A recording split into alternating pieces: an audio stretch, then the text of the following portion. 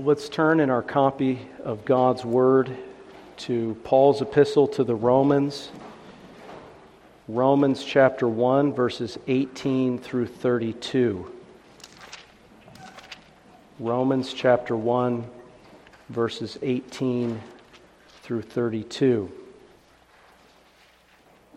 Well, let's pay careful attention now to God's holy word, beginning in verse 18. For the wrath of God is revealed from heaven against all ungodliness and unrighteousness of men who suppress the truth in unrighteousness, because what may be known of God is manifest in them, for God has shown it to them. For since the creation of the world, His invisible attributes are clearly seen, being understood by the things that are made, even His eternal power and Godhead, so that they are without excuse. Because although they knew God, they did not glorify Him as God, nor were thankful, but became futile in their thoughts, and their foolish hearts were darkened. Professing to be wise, they became fools, and changed the glory of the incorruptible God into an image made like corruptible man, and birds, and four-footed animals, and creeping things. Therefore God also gave them up to uncleanness in the lusts of their hearts, to dishonor their bodies among themselves, who exchanged the truth of God for the lie, and worshipped and served the creature rather than the Creator, who is blessed forever. Amen. For this reason God gave them up to vile passions. For even their women exchanged the natural use for what is against nature.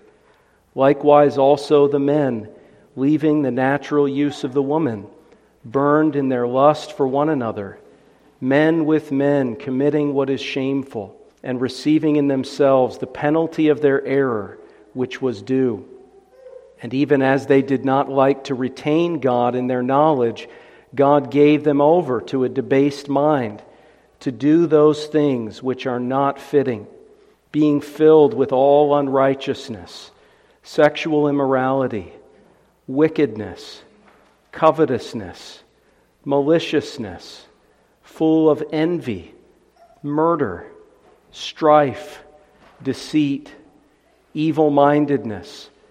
They are whisperers, backbiters, haters of God, violent, proud, boasters, inventors of evil things, disobedient to parents, undiscerning, untrustworthy, unloving, unforgiving, unmerciful, who knowing the righteous judgment of God, that those who practice such things are deserving of death, not only do the same, but also approve of those who practice them. May the Lord bless the reading of His word to us here this morning. Amen. Relying upon God for His help and blessing this morning, let's turn back to Romans chapter 1 as we focus our attention this morning on verses 26 and 27 as part of our ongoing exposition of the epistle to the Romans.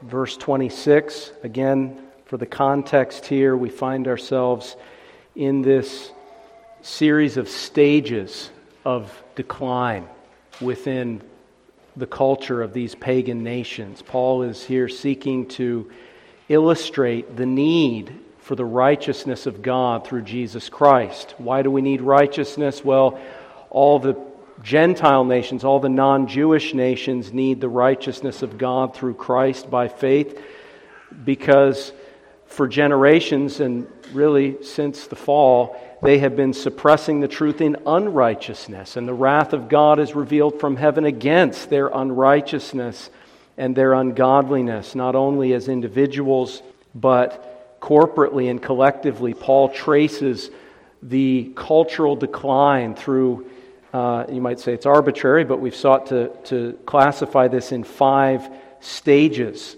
of cultural decline. And we saw the first stage was ingratitude, that they had the revelation of the knowledge of God in nature.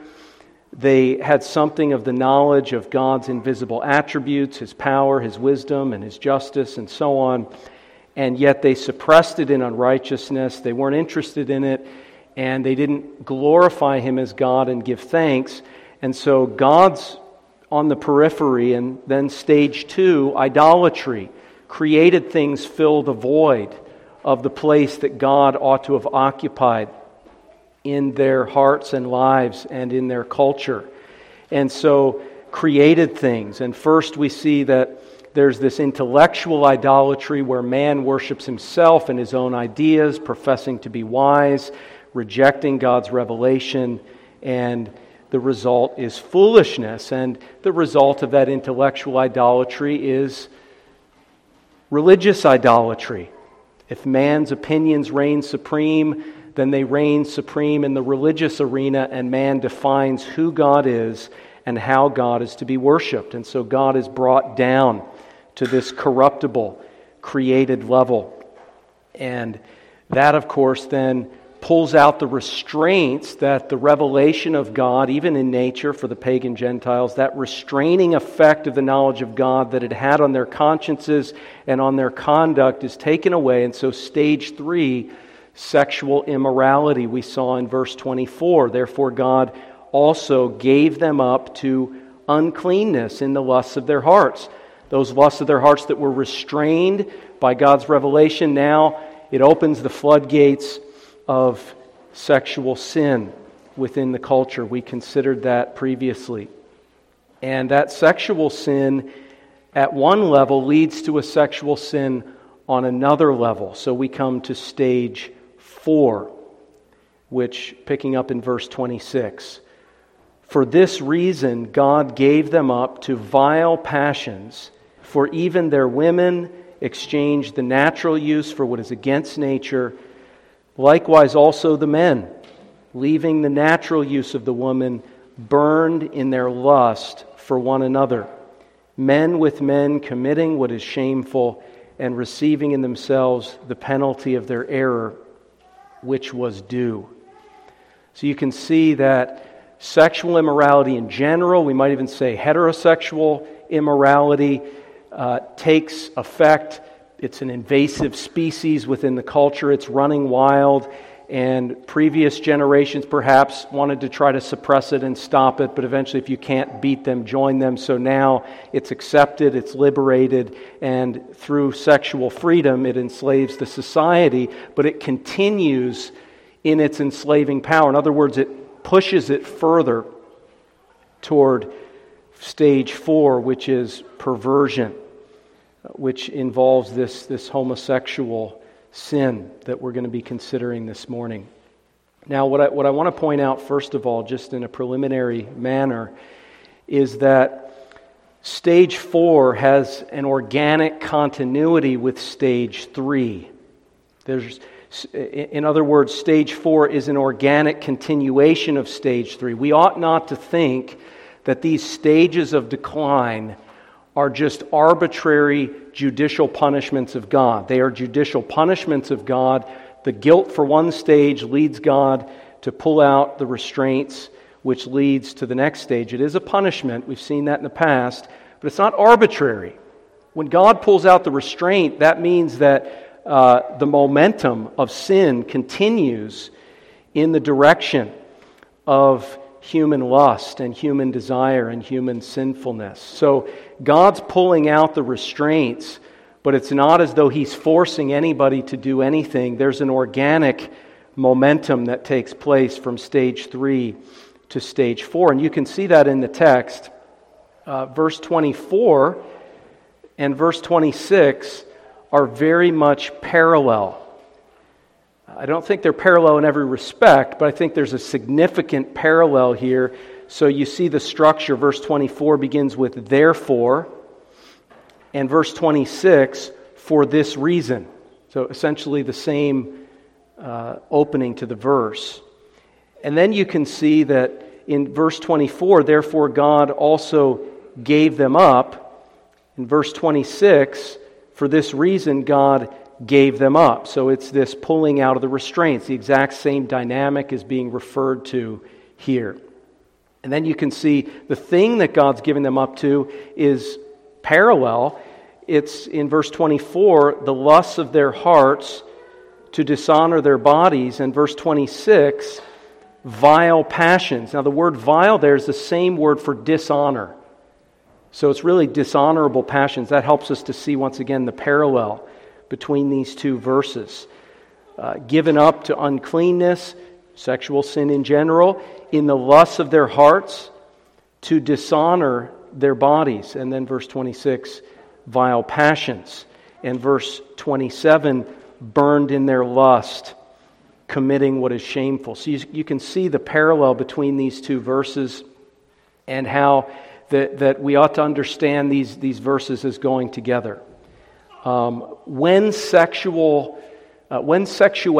becomes detached from marriage, it becomes detached from a meaningful relationship.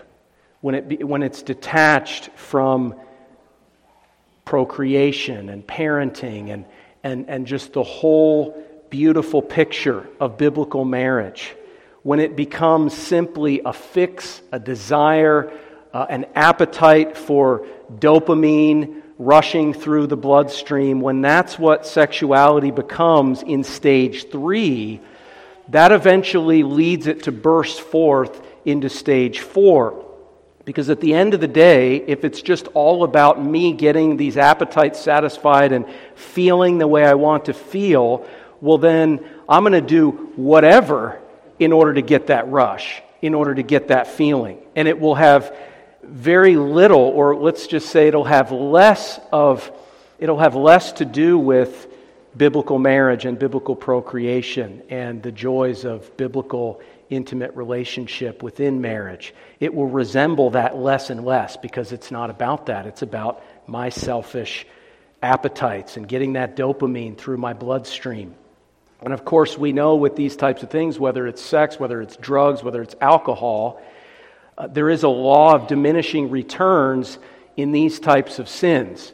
And so what gave me that rush early on, eventually that's not enough, and so I need to keep getting more and more of that particular drug or alcohol or different sexual things that I just have to keep pushing the envelope to get more and more just to get back, if possible, to that original high. And so you can see stage 3, it's all about pleasure. That just opens Pandora's box for all kinds of methods and means that people use to try to attain that original high, that original pleasure, and to continue to increase it. And it's in a sort of society that is obsessed with pleasure and is obsessed with sensuality and decadence that stage 3 turns into stage 4. You can see this in Ezekiel's prophecy, Ezekiel 16, verse 49, where the Lord through Ezekiel speaks of Sodom and Gomorrah. And he's warning his own people of falling into the same pattern of sin. Ezekiel 16, verse 49, he says, "Look, this was the iniquity of your sister Sodom. She and her daughter had pride, fullness of food, and abundance of idleness." Think of David on the rooftop, not out fighting the battles of the Lord, and he falls into sexual sin. Idleness. Neither did she strengthen the hand of the poor and needy, and they were haughty, and they committed abomination before me. Therefore I took them away as I saw fit. You see the decadence and the general love of pleasure rather than a love of God that then leads to this sexual abomination in stage 4. In fact, Jude verse 7 speaks of this. Jude verse 7 gives us a very similar description of Sodom and Gomorrah. "As Sodom and Gomorrah and the cities around them in a similar manner to these have given themselves over to sexual immorality and gone after strange flesh, are set forth as an example, suffering the vengeance of eternal fire. So Sodom and Gomorrah, they were obsessed with pleasure, and they indulged in sexual immorality. And then stage 3 morphs into stage 4. They go after strange flesh. Now, obviously, that's talking about the men with men dynamic here, women with women, homosexuality. It's referred to as strange flesh. And the fact is, these things should be strange to us. The world wants to make these things commonplace, but here we're told that it's strange, it's different, it's foreign. It's outside of God's design for holiness and happiness. And the word that's used for strange here, strangely enough, is the word heteros. Heteros. Which we use in the word heterosexual to refer to, opposites attract, right? You're marrying someone of another sex or gender, right? But here, the word is saying that it's something other than what God has designed. It's not what God has designed for us. It's something that's wholly and entirely other. It's outside of His purposes for our lives. It's strange flesh. And we're told that in Sodom and Gomorrah, they suffered the vengeance of eternal fire. Now, fire is an interesting term here to be used, because we're told throughout the New Testament that sexual desire is like fire. 1 Corinthians 7 urges young people to take the steps you need to get married so that you don't burn with passion or burn with lust. And of course, when that lust burns outside of marriage and beyond the bounds, that heterosexual sinful lust is a sort of like a campfire. But you see in stage 4, it burns out, it becomes a wildfire. And in Sodom and Gomorrah, it had consumed the hearts and the lives of that society to the point where there weren't even 10 righteous people in these cities for God to spare them. And so when that wildfire of lust spreads, we're told that the punishment fits the crime, that God sends eternal fire. Now, why does it say eternal fire? I thought God just sent fire from heaven and consumed them all and killed the people that were in Sodom and Gomorrah and the cities of the plain. That was temporal fire. That wasn't eternal fire, but you see what Jude is pointing out here is that the worst aspect of the judgment of Sodom and Gomorrah was actually not the physical fire that fell from heaven. In fact, it's possible that for many of these people, they didn't really go through a long and painful process. Just like with a volcano, the lava just in some ways comes so swiftly that it just kills you very quickly.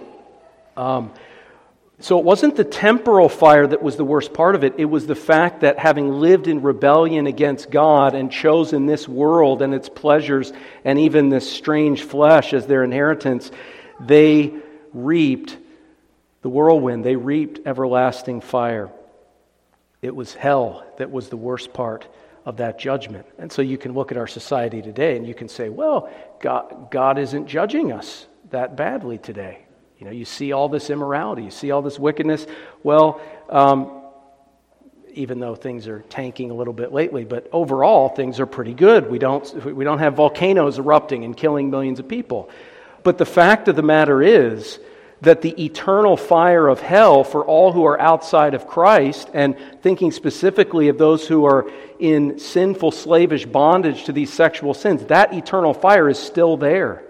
It's still happening. You look at the number of people that die every single day in our country, and what percentage of them would seem to be outside of Christ in our day. That eternal fire is still there, and by faith we need to see the reality of that judgment and grieve over it and take stock of it and be warned by it. There's a sense in which that visible judgment in Abraham's day on Sodom and Gomorrah would have been a great warning to all the other societies and civilizations of that day. But for us, we don't have that warning. People are just dying, and the page in the obituary column just continues, and people are going into everlasting fire. day after day with no warning. In a sense, they had an advantage in Abraham's day. So we need to take stock of that. This fire is kindled in stage 3. It continues into stage 4. But this is a distinct stage of decline. We would be incorrect if we concluded that verse 24 and verses 26 and 27 are just completely parallel, describing the same thing. They have much in common, but verses 26 and 27 push the envelope. They take it further. Verse 24 is speaking about people who are given over in the lusts of their hearts. They have these lusts, these natural sinful desires of the fallen human nature, heterosexual, immoral desires. They're given over in the lusts of their hearts. But in verse 26 and 27, they're given over to vile passions which are against nature. Verse 27 even uses that word even, to say this is just so shocking. Even the women did this and the men did that. So there's something that goes beyond stage 3 here. That's why we divided it up in this way. Now, what can we say about this type of perversion? First, the first thing we can say from our text is that it is voluntary. It is voluntary. And notice that it's called an exchange. It's referred to as something where the individuals involved in it made an exchange. Verse 23 talks about the exchange of idolatry, exchanging the glory of the incorruptible God for this human or animal image of idolatry. But verse 25, again, exchange the truth of God for the lie. So there's that idolatrous exchange. And verse 26 says the same thing. For even their women exchange the natural use for what is against nature. In verse 27, the men left, they departed. This is a word that is used throughout the New Testament for choosing to do something. When Jesus called the disciples from their fishing boats, they left their nets and followed Jesus. That was a decision that they made. It was voluntary. It was an exchange. They exchanged the fishing nets for the nets of the gospel.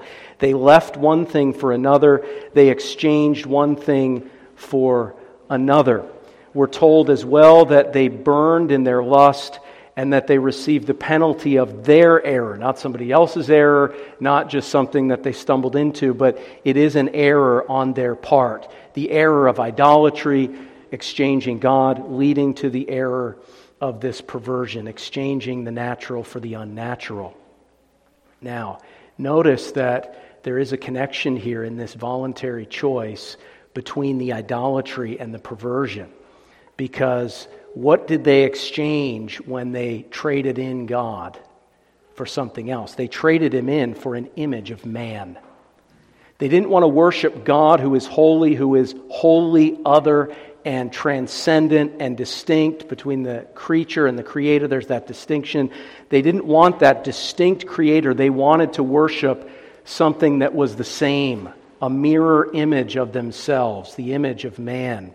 And you see in this perversion, it's very similar, that the natural use is the man and the woman, and God has designed it so that there's this otherness, this difference, this complementary nature between the male and the female, and yet instead it's exchanged for this mirror image, so that in a way we're desiring and worshiping a mirror image of ourselves. So you can see the connection there.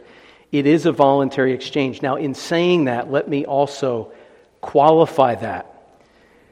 When we talk about God providentially giving people over in this way, we are not denying that there are a host of factors that play in to that providential giving over of a person to this. So it is voluntary, but let me just mention at least 9 other factors, very briefly, but 9 other factors that we're not denying that these things exist. In fact, we have a heightened sensitivity to these things to be careful to address these things that can open the floodgates as well.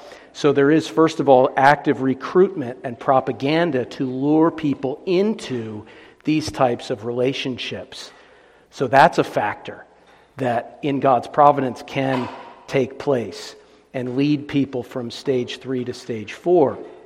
Secondly, there are developmental problems in terms of statistically, the number of children that are in two-parent homes and that have the benefit of a stable home environment. Even among unbelievers in the past, you had something of male and female roles and something of this developmental process of understanding one's identity as a boy or a girl and what that means. And so because of sin and its disruption morally and structurally of the biblical family model, the fact is that this creates developmental issues that can then play into and make children more vulnerable to these things. Thirdly, there's obviously childhood sexual abuse. When there's sexual abuse, this can be a huge factor as well, and often is the case. So we need to be sympathetic here, and we need to do whatever we can to try to avoid these kind of factors. But that's a factor. Fourthly, there are mental and physiological abnormalities and factors that play in to this particular sin. And more could be said, but we need to take those things into account. Fifthly, there are circumstantial factors. For instance, prisons have a higher rate of some of these perversions. You're sequestering people with their own gender, so on and so forth. Wicked, immoral people are going to seek that dopamine however they need to get it. So there are circumstantial factors. Sixthly, there are sociological factors. So because of media and because of, well, let's just blame media for now. We can present men as if a real man is Rambo or LeBron James or some great athlete, and they're built like a tank and so on and so forth. This view of masculinity, which glorifies a certain type of masculinity and makes certain other people feel, well, if I'm not Rambo, well then maybe something's wrong with me, and maybe they begin to have identity issues, and they're made more vulnerable to this sin. Again, it's voluntary, but there are obviously things in any sin that can make us more vulnerable to temptation. The same is true with women. The media presents, in a way, if you read between the lines, the way the media presents women, oftentimes you're either Barbie or you're Ellen. I mean, if you have a certain look and a certain persona, then, this is what it means to be a woman, and this is what men are looking for. And then if you don't, if you look different, or so on and so forth, there's not an appreciation for the diversity of God's creative handiwork and the diversity of masculinity and femininity. And so it causes many young women to be tempted toward perverse behavior and perverse lifestyle because they feel like, well, I don't meet the criteria for that, so I must be something else. And the thing is, we've done that. We've permitted that to happen, and we as a society, and even in the church, we have to be careful. We've done that. Sociological pressures. Seventhly, there are, some of you may chuckle at this, but there are actually environmental toxins.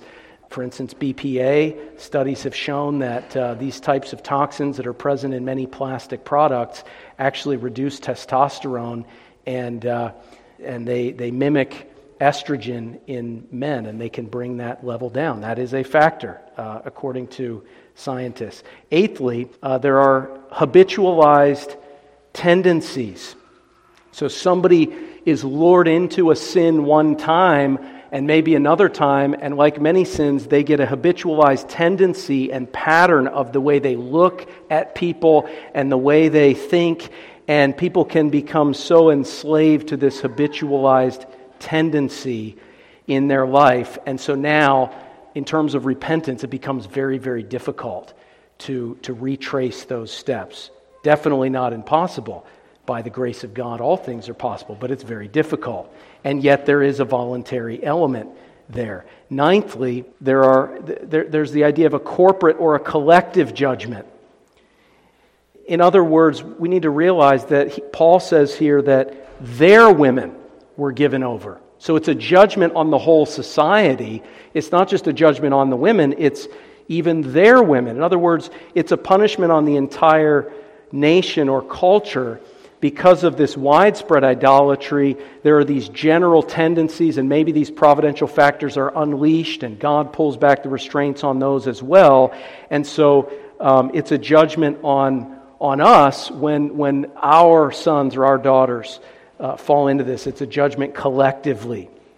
Not speaking individually here, but collectively.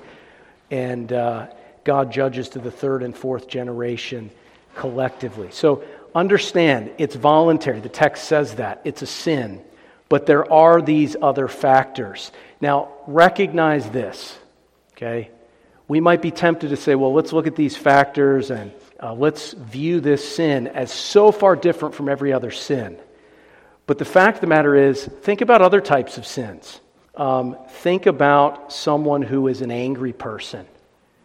And there were factors in their upbringing with their parents, with their father, their mother, or lack thereof, in their life, situations, traumatic things happen in their life, and so on, and it just snowballs, and they're angry, and they have a pattern of being angry, and they have this habitualized tendency of anger, and society is not necessarily discouraging that, and so they're just a volcano of anger. And would we allow them to make the excuse and say, well, this isn't voluntary because of all these factors? No. The same could be true of someone who is a racist. I was raised this way, and this is the cultural baggage that I have, and so I hate minority people, and that's just who I am. That's just my identity. You need to accept that. Maybe the evangelicals come in and say, well, you're allowed to hate those people, just don't act on it, and all these kinds of things. But at the end of the day, it's not a valid excuse for anger, for racism. It's not a valid excuse for sexually abusing children. It's not a valid excuse for any type of sin. What it is it's just reality that overcoming sin is going to be super hard, and apart from God's grace, impossible. We're going to be fighting all the baggage, all the factors, and we can't just embrace this as our identity. We need to take up the sword of the Spirit and begin to fight. And homosexuality, is it impossible to think of a homosexual repenting and being transformed and so on? Well, we know it's not. We all have friends. We all know people that God has done that. But the fact is, listen, there are people that are so angry that you would say to yourself, there's no way this person's ever going to be a patient person. They're so angry. And what about them? Is it hopeless for them? Is it hopeless for everybody? Because we all came into this world with a sinful nature and with sins that it would take a miracle to overcome. So understand, this is voluntary, and that should be an encouragement that it can actually change. That this is not an insurmountable slave master that we can't be freed from. God cuts through the gates of iron. Secondly, this is shameful. Our text says in verse 27, men with men committing what is shameful. Now, guilt speaks to what we've done, but shame is the contamination of who we are. So, I've done something. I'm guilty for that. There's a liability to some type of punishment. But shame is where it contaminates my character, and it contaminates my reputation, and it infects my identity. The opposite of shame is glory. When we are perfected in glory in heaven, we will perfectly reflect the Lord Jesus Christ, will perfectly reflect the moral attributes of God, and it will not only be what we do and think and say, but who we are. We were created in the image and glory of God to reflect His glory. And when we sin, yes, we're guilty, but it also, when we fall into sin, we find that it's more than just guilt. Oh, there needs to be a penalty paid. It just, you feel it. It infects us with a sense of shame. Now, man traded God's glory for man's glory, and so it is fitting that God would cause man's glory to be turned into shame. Really, that's the due penalty that's spoken of in verse 27. I don't think that's speaking of some kind of disease or something. The due penalty for this sin is the shame itself. People talk about staying in the closet, coming out of the closet. The idea of shame is part of the phenomenon of this sin, whether you're for it or against it. That's why we have Pride Month, because there's this idea we need to glory in this. We need to represent this as laudable, as approved, as good and beneficial, and celebrate it. What is that? It's a sort of insecurity and fragility of people who they're insecure, and they just want they want everything around them to be filtered so that everything is encouraging and celebrating their lifestyle, and nothing is reminding their conscience of what they know is the case, that this is not good. This is shameful. I shouldn't be doing this. I feel so ashamed that I'm doing it, so I need to root out anything that would stimulate my conscience. Jeremiah chapter 6 and chapter 8 says that when we get to the point where we no longer know how to blush anymore, we get to that point of spiritual degradation. Even Philippians 3:19, that we glory in our shame, parading it and seeking to have it celebrated so as to drown out that deep down sense that something's wrong, that I'm not satisfied. Now, what I'm saying can be characterized as homophobia. Homophobia. The word phobia means fear. Is the Bible really homophobic here? Is Paul afraid of homosexuality? Is he afraid of it? Well, no. He told us earlier in the chapter that he's not ashamed of the gospel, for it is the power of God unto salvation for everyone who believes. He's not intimidated by homosexuality. He's not intimidated by sexual sin. He's not intimidated by anything. Why? Why is he not intimidated? Because he knows that God is powerful.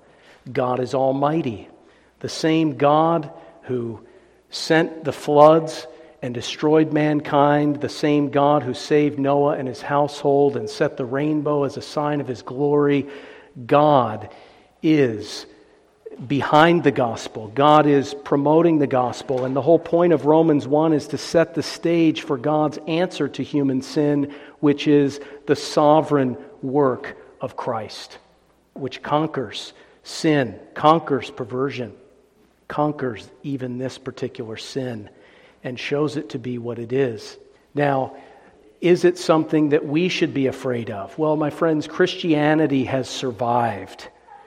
Christianity has survived the arena. It has survived being lit on fire as a candle in Nero's courts. Christianity has survived being burned at the stake. Christianity has survived persecutions, even today in communist countries where people are slaughtered for the name of Christ.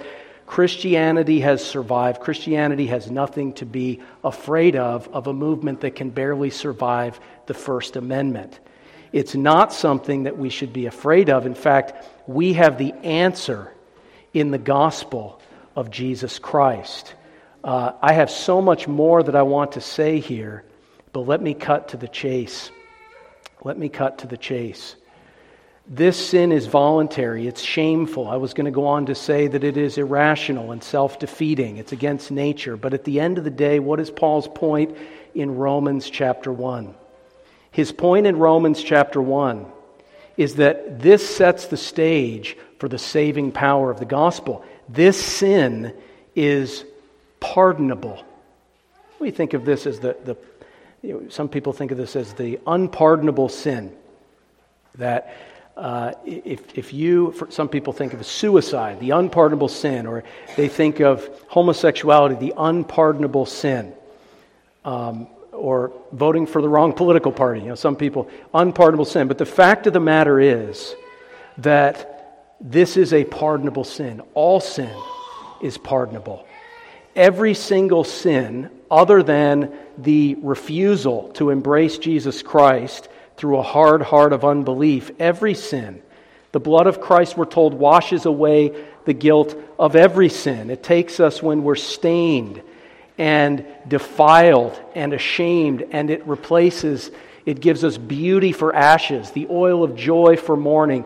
It takes away our sin and clothes us in righteousness. It takes away our curse and makes us to be a blessing and to receive blessing from Christ. Look with me at Romans 3, verse 20. Romans 3, verse 20. Beginning in verse 19.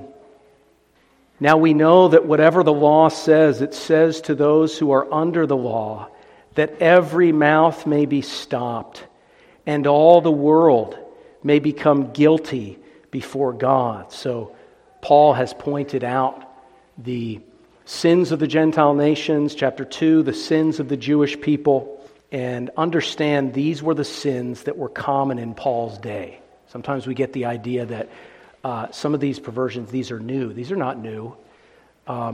It's just Christianity pushed them out for so long we forgot what a danger they are.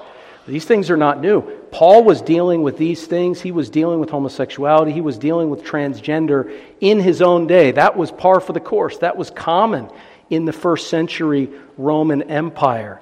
That was common. And he says, look, it's one example, but look, this entire world, Jew and Gentile, has been shown to be guilty before God. Therefore, by the deeds of the law, no flesh will be justified in his sight, for by the law is the knowledge of sin. Why is Paul presenting the list of sins that we find cataloged at the end of Romans 1, described later in chapter 2? Why does he present these sins? To convict us of our guilt and our shame so that we would flee to the Lord Jesus Christ. So that we would stop pridefully celebrating our sin and that we would humbly be ashamed of our sin and come to the foot of the cross for mercy. And this is how God works. He breaks us. He breaks our heart with the law that He may heal us with the medicine of the gospel. And so he goes on, verse 21, but now the righteousness of God apart from the law is revealed, being witnessed by the law and the prophets, even the righteousness of God through faith in Jesus Christ to all and on all who believe. For there is no difference, for all have sinned and fall short of the glory of God. So there's no difference.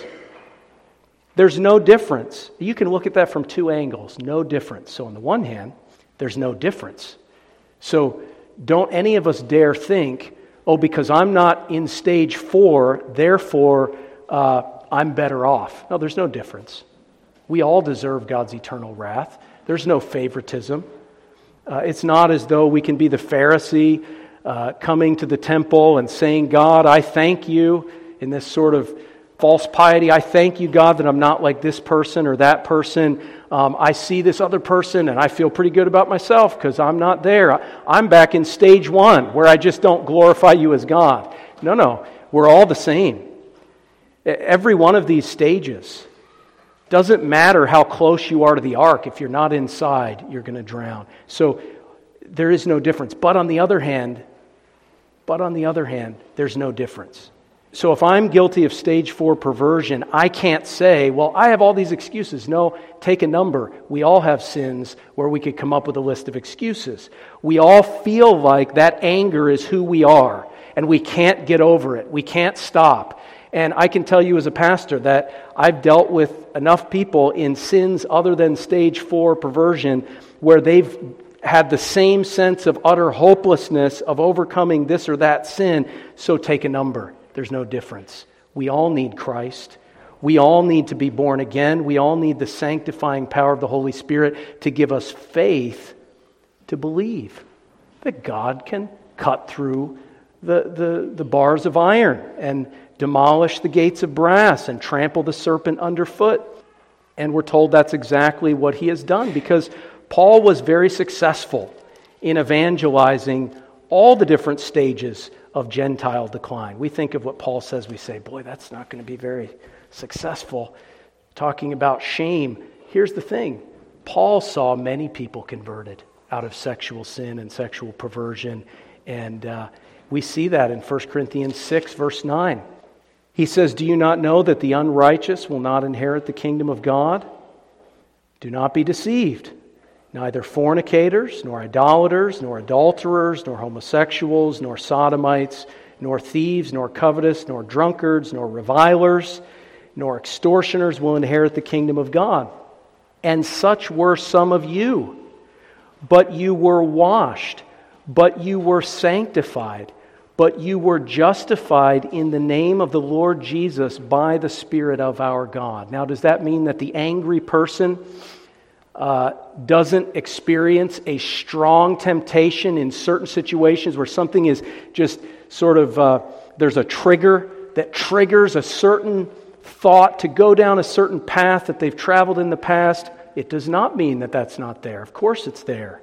Of course, every one of us struggling with sin knows that when we get in this deeply ingrained pattern, there are going to be things that remind us of the past and tempt us toward a different path of disobedience. But the fact of the matter is that these people in Corinth were cleansed. They were enabled to cleanse themselves daily in the precious blood of Christ. They were enabled to be cleansed of their guilt, cleansed of the influence and defilement of sin, sanctified, set apart, justified, the whole package of benefits in Christ. They were able to become new creatures in Christ. Residual temptations? Of course. But Paul tells us in 2 Corinthians that these new creatures in Christ, which he describes in chapter 5, he says that in fact they were enabled to actively defeat these sinful proclivities. 2 Corinthians 10, 4 and 5. For the weapons of our warfare are not carnal, but mighty in God for pulling down strongholds, casting down arguments. Whenever you're faced with temptation, there's an argument going on in your mind. You need to do this. We've done this before. This was pleasurable. Let's do this. Let's go after this. This is going to be beneficial. Listen, you got to be ready, not with carnal, unbiblical human psychology. You need to be ready with the warfare of the Holy Spirit in your mind, pulling down these strongholds, casting down these arguments, and every high thing that exalts itself against the knowledge of God. Now listen to this. Bringing every thought into captivity to the obedience of Christ. Bringing every thought into captivity to the obedience of Christ. The proverb says that what a man thinks in his heart, so is he. And that's true. Our identity is defined by our hearts, by our thoughts.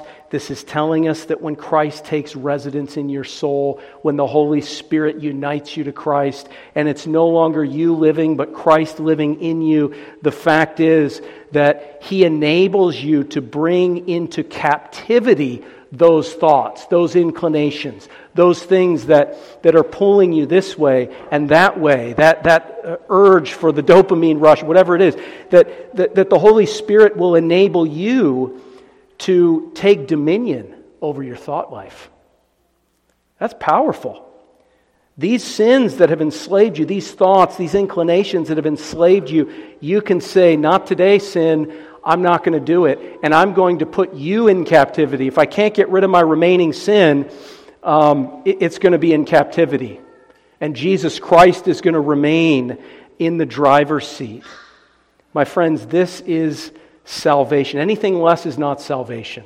If God forgives my sin, but I'm the same angry jerk that I was for the last 20 years, that doesn't help me. That doesn't take away my shame. That doesn't recreate me into what is beautiful and glorious and what I'll be perfected in the life to come. Salvation involves a radical transformation of who I am, how I think, what I do. And it is a beautiful thing. Is this sin uncleanness? Is it a form of uncleanness? Yes, but as I mentioned in the prayer, Zechariah 13:1, God has opened a fountain for all uncleanness. And we all need to go to that fountain every single day. The righteousness of Jesus Christ, His blood shed for us, His perfect obedience, even unto death and unto the resurrection of the cross. My friends, He bore the shame of our sin. He bore it. And there's no need puffing ourselves up with pride in our sin, whatever your sin is. Don't puff yourself up with pride. Bring yourself low, and me too, before Christ. For we've all sinned and fallen short of His glory. We all ought to come before Him with shame of face and just cast it at the foot of the cross. My friends, He will take away your shame. He bore your shame. Do you know what the cross signifies? Why did He have to die on the cross, stark naked, having been spit upon? There's blood, there's saliva falling down His naked body as He's hanging on the cross. Why did He have to be shamed publicly? Because that's our sin. That's my sin. That's your sin. And we need to stop glorying in the shame and simply look to the cross of shame and find the glory of salvation. Let's pray. Gracious Heavenly Father, amazing grace, how sweet the sound that saved a wretch like me. We pray, O God, that You would humble us low, that we would tremble at Your word, that we would come to see the beauty and the glory of a shamed Savior on the cross, that the world would be crucified unto us and all of its shameful deeds, and that we would be crucified unto the world and set apart in a holy fellowship with You. We pray that we would glorify and enjoy You as You've commanded and designed us to do, that we would, through faith in Christ, be declared righteous, that we'd be adopted as Your children, Your sons and Your daughters, and that we would be holy as You are holy. O Lord, give us faith to believe in Your transforming power, the power of the gospel of Jesus Christ, in whose name we pray. Amen.